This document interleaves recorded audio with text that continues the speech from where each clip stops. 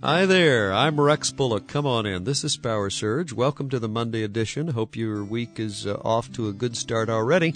Let me help you. You know, so much of the news seems to be bad. You ever see that? Not long ago, my wife says, "Why do you watch that stuff? It's always bad." Well, years and years ago, the Cincinnati Post moved all the crime and violence, the murders and the robberies to the back page for one day, in keeping with the spirit of Christmas. Maybe we ought to do that anyway. Can I tell you what the word gospel means? It means good news. Good news. Christians don't have to say, "Look what the world is coming to." No, we can declare, "Look what has come to the world."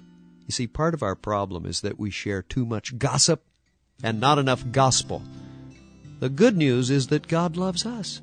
In fact, He sent His Son to demonstrate that love. God is not looking for an excuse to punish you. No. He's looking for a request to save you.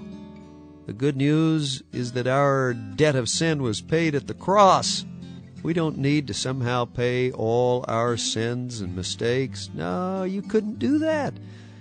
The old hymn, Rock of Ages, puts it best. "In my hand no price I bring, simply to the cross I cling." Through the help of the Holy Spirit, we can be a new creation. Faith opens the door of forgiveness from our past, and faith opens the door of hope for our future. And you and I can cope with the demands of today, right now. Hey, hope you have a good day. If you want a copy of today's remarks or any other day, simply call 1-800-783-3297.